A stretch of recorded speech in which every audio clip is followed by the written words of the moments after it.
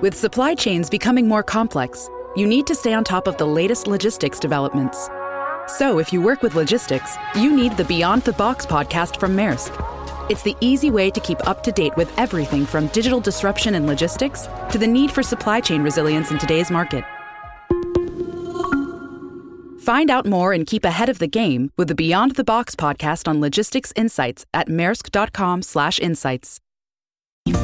Welcome to another episode of Ryan's Method Passive Income Podcast. Here's your host, Ryan Hogue.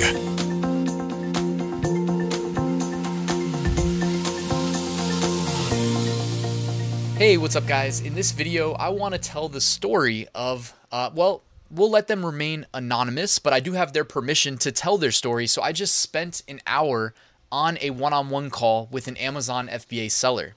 They booked a call with me because they wanted to talk about, their current situation with their Amazon FBA business. Now, I know you see the big number behind me. They're down about 30 grand.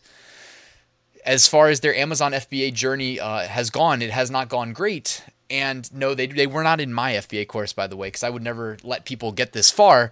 But that being said, they did take an FBA course. They didn't get like kind of the hand holding they needed. I'm not trying to like put it all on a course, by the way. The biggest barrier of entry to selling on FBA in general is probably just how confusing it is to get started and kind of just getting guidance of like, go here, do this, do research. Here's how you do research. Don't skip the financial validation portion, which definitely could have been done better in this person's case. But I guess I just want to do a short video. It doesn't need to be a long one. Give you some quick insights into what went wrong. And then if you guys are on the fence about maybe doing FBA, or if you're doing FBA, or if you just have an Amazon business, like try to learn from this, because these are pitfalls that are there for all of us.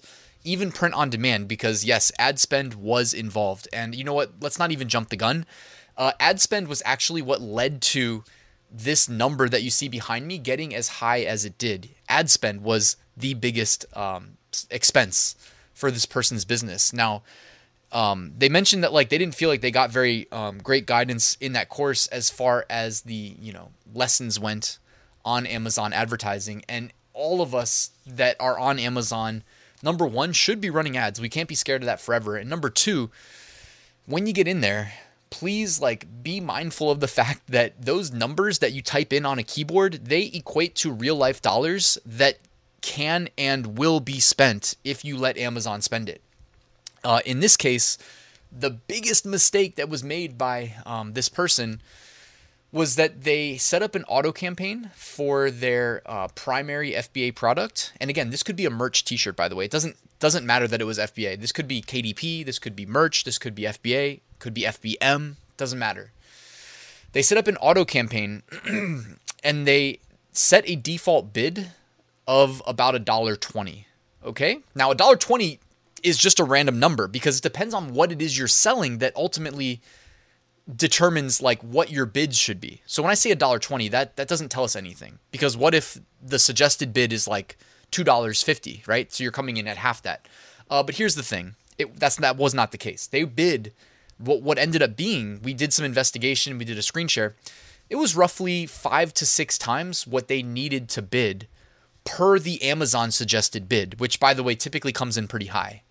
In my advertising course, I always recommend to people come in under the Amazon suggested bid, monitor your impressions, monitor your clicks, and then determine later if you need to increase it. Because if you start high, you're almost guaranteed to start getting impressions, which lead to clicks. And then you never really know if you could have achieved the same level of success without bidding as much. Okay. So they were bidding 5 to 6 times what they needed to. They had a pretty high daily budget, and they just weren't that comfortable in Seller Central, didn't spend that much time in Seller Central. And I don't even know the actual amount of time that this was allowed to go on for, but they racked up a massive bill. I got to see their lifetime ad spend, and it was about 24 grand.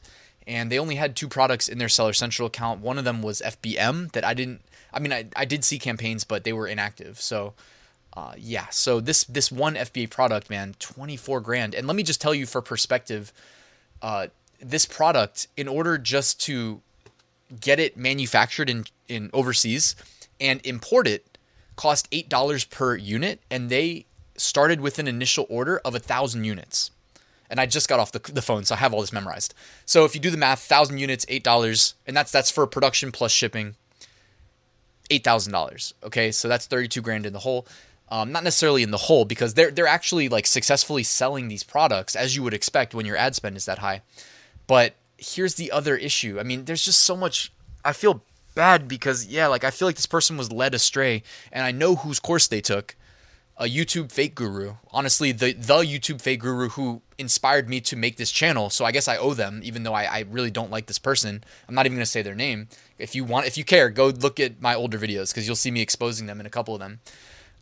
But the course like didn't help this person figure out like how many units to order in the first order. So when I say 1,000 units were ordered, that was probably like 4 times as many as they needed.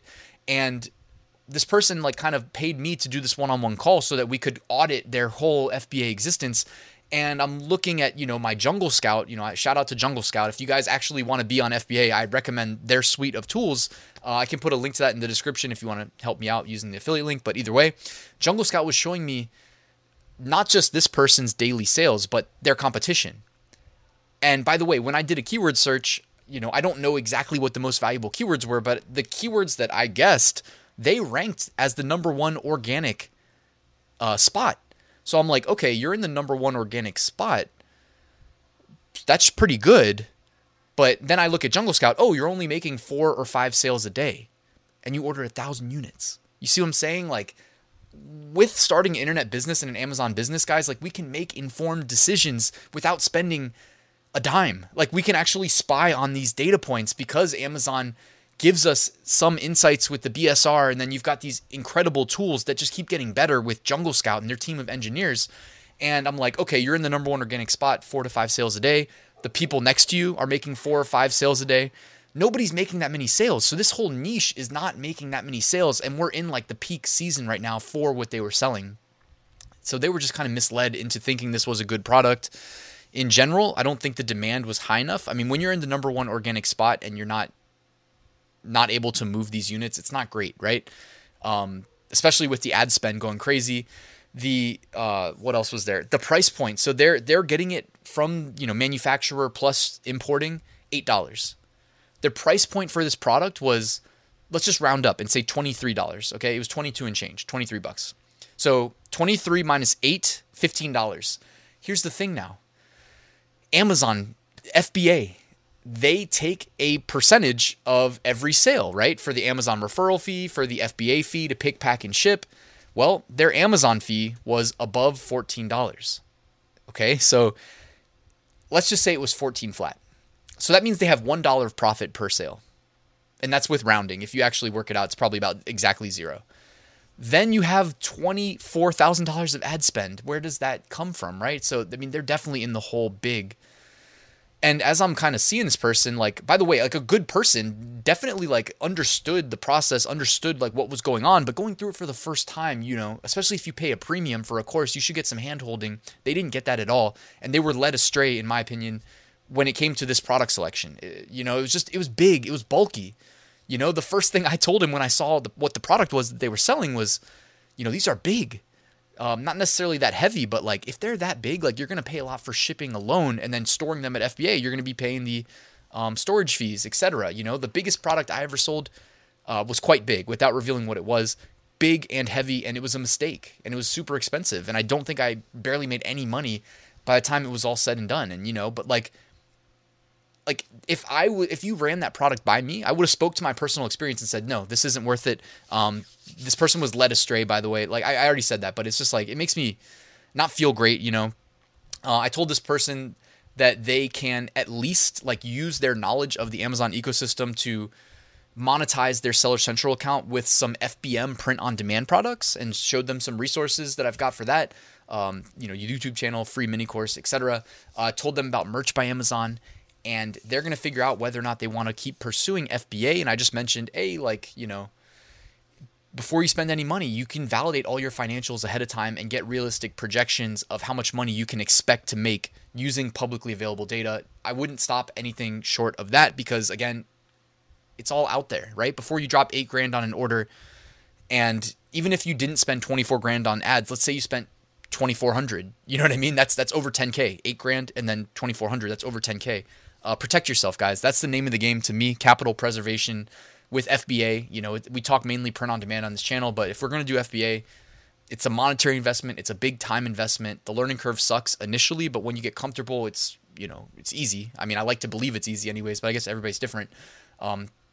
Yeah, so anyways, that was the FBA story. I don't know where to go with this. I'll just wrap the video up here, but it's no laughing matter. You know, protect yourself, especially with ads. Amazon has a lot of ad inventory. They can spend your money. With auto campaigns, they make it quite easy. So make sure your bids are responsible. Make sure you check on your campaigns regularly. Make sure you roll your successful keywords into manual campaigns and do responsible bids there as well. And that's really all I wanted to say, guys. So thank you for watching this video. Please like, please subscribe, please comment below if you have a similar story or you have questions or feedback, and I'll see you tomorrow with a new video.